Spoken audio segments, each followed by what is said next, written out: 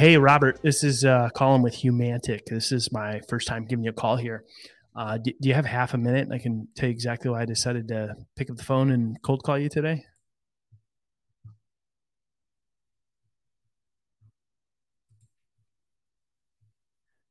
Yeah, hey, if you're no problem, I can try you back at a better time.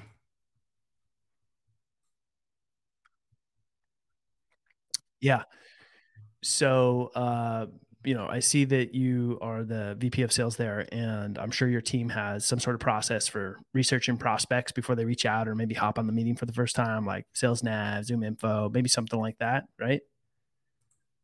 Yeah. So this isn't like a gotcha or trick question, but do you have anything in place to give them the ability to research the personality type of those prospects, what their communication style preferences are, what they care about most, to really personalize to those specific prospects? Yeah. Would it be a terrible idea to grab 15 minutes and show you the type of results that people are getting with that? It's, depends on if it's monthly or annually, but it's roughly, 45, $36 per user. And then depends on how much data we'd be enriching as well.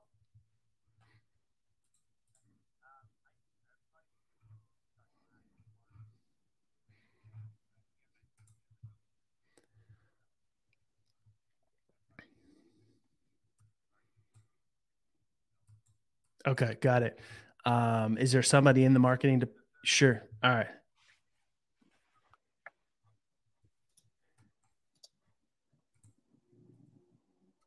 So that one there, he's like, hey, I only have like, go ahead. I got to hop to another call. Usually I don't like to take the bait, but he was pretty persistent. I was like, hey, no problem. Definitely can call you back at a better time. And he's like, hey, just tell me what it is and we can see if it makes sense to chat. I'm like, great, cool. We're pretty much on the same page here. So, Hmm. so the condensed version, he had some interest, but this wouldn't commit to the meeting. Hey, send me an email. We can maybe set something up. His SDR team actually reports to marketing, which I'm actually coming across that much more often than I used to.